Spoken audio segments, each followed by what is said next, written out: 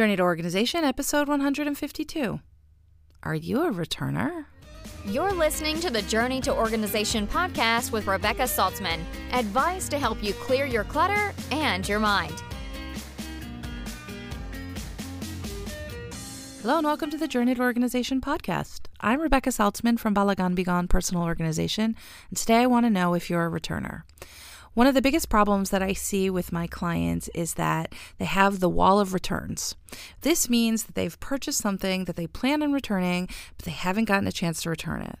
Oftentimes, this means that they are losing out on money because they haven't returned things that they've purchased, even though they intend to return them.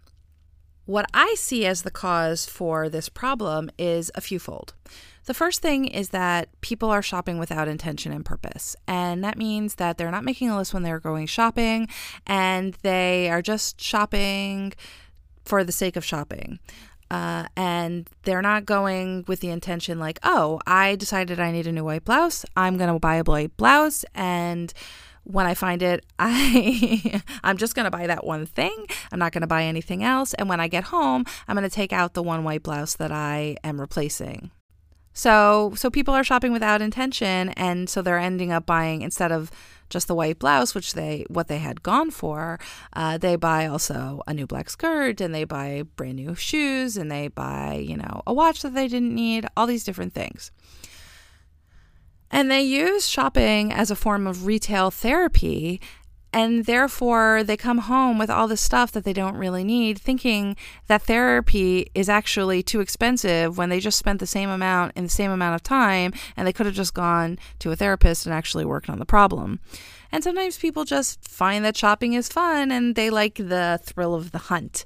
And so they go out and they buy it, and they're like looking for a deal, but they don't actually really need anything. They're just looking for the deal, right?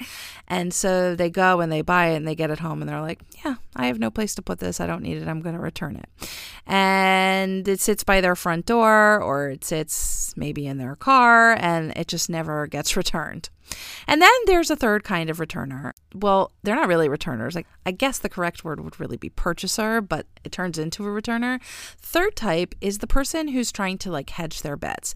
They are in the store, but they might not necessarily want to head into the changing room with 3 different sizes. So they buy all 3 sizes, figuring I'll hedge my bets. I'll go home. I'll try them on where the lighting is good, where I feel more comfortable, and I'll return whatever doesn't fit.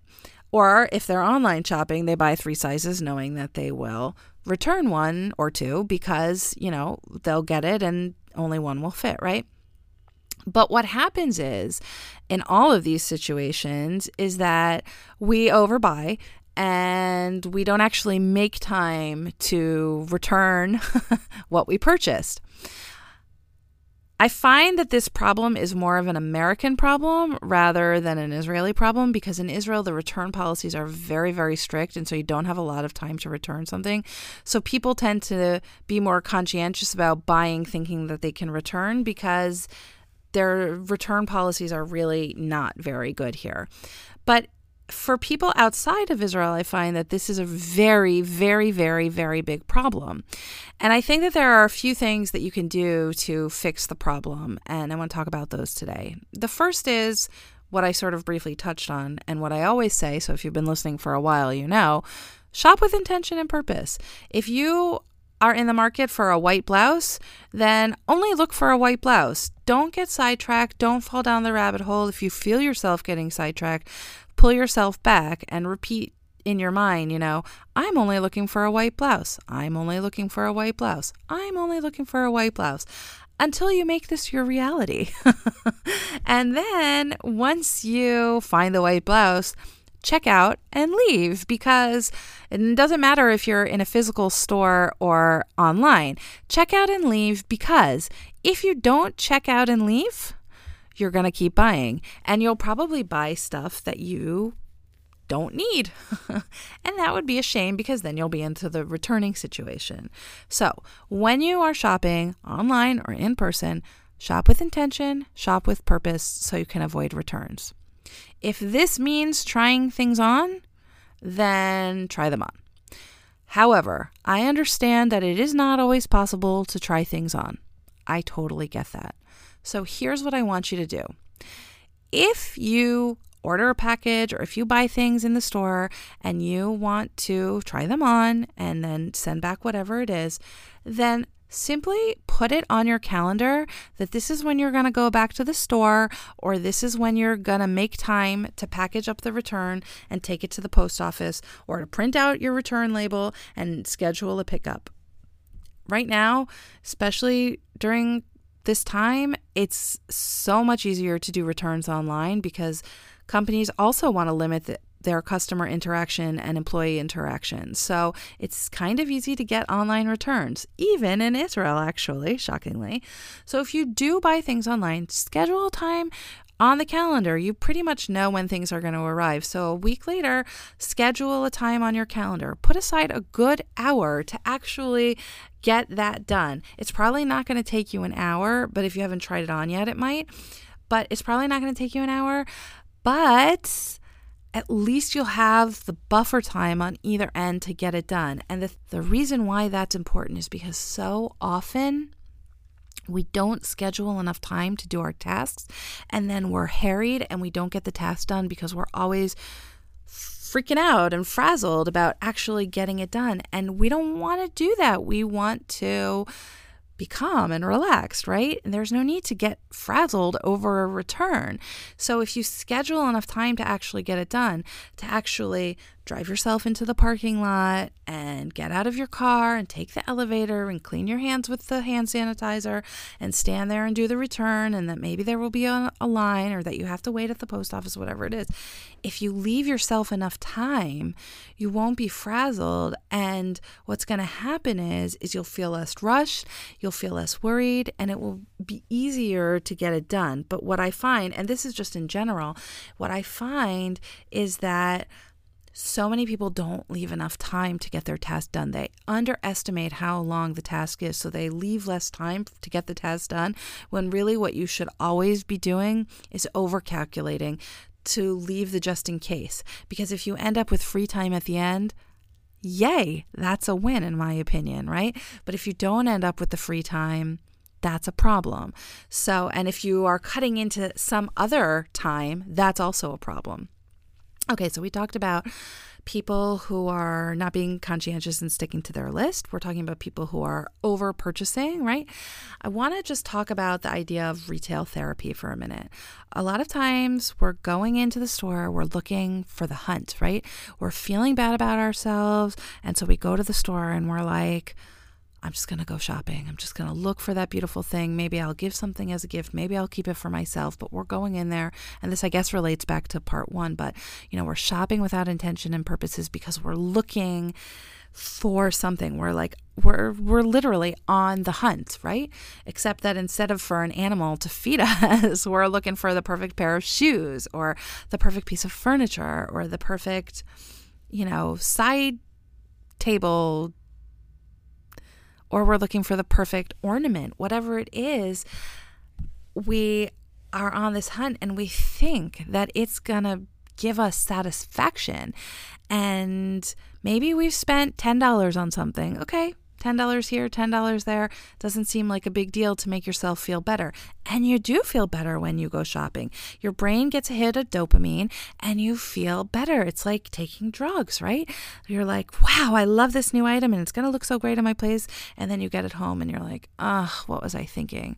And you think to yourself like, oh, it's $10. Okay, I'll try to return it, but if I don't get to it, no big deal, right? But if you're doing that every day or every week, what's going to happen is, or all month long, right? What's going to happen is that you're going to end up with a house full of stuff that you don't really want. All those $10 purchases turn into a lot of money over time, and you're going to have a clutter problem because you're going to have all this stuff that you don't want and you never got around to returning. In my opinion, if you're using shopping as a form of therapy, it is not only a waste of money, but also it's not a productive use of time because it doesn't actually solve the problem. You'd be better off going to therapy once a month than buying $10 of stuff every single day that you don't need. Because what happens is at least with therapy, you're putting the money to actually repairing you on the inside. And when you're just shopping, it feels like you're repairing yourself, but really what you're doing is you're getting a dopamine hit and you're making yourself feel good in the short term. But in the long term, you're just going to feel bad because now you're out the $10. You have something in your house you don't really want. You never got to return it, so you never got the money back.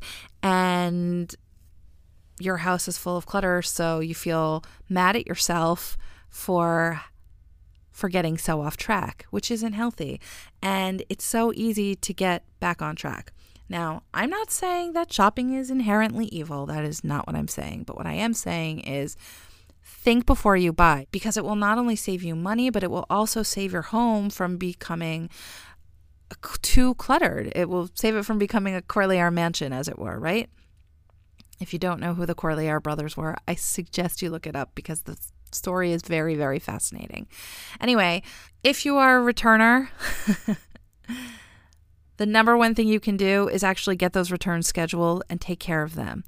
Another thing that will help if you are a person who buys and returns is to try to shop from fewer places and try to stick to like one or two stores, because if you're always shopping from, the same one or two stores, you're more likely to go back to those places and actually get the return done. And the other thing is if you have a return to make, in addition to scheduling it on your calendar, as soon as you've decided to make the return, if you have a car, put it in your car. If you don't have a car, leave it by the front door in a cart that you will take, like a bubby cart, if you will, that you will take to the store with you so that it's like in a place ready to go. And if it's very small, you could just leave it in your bag so that you actually take care of it, as soon as possible.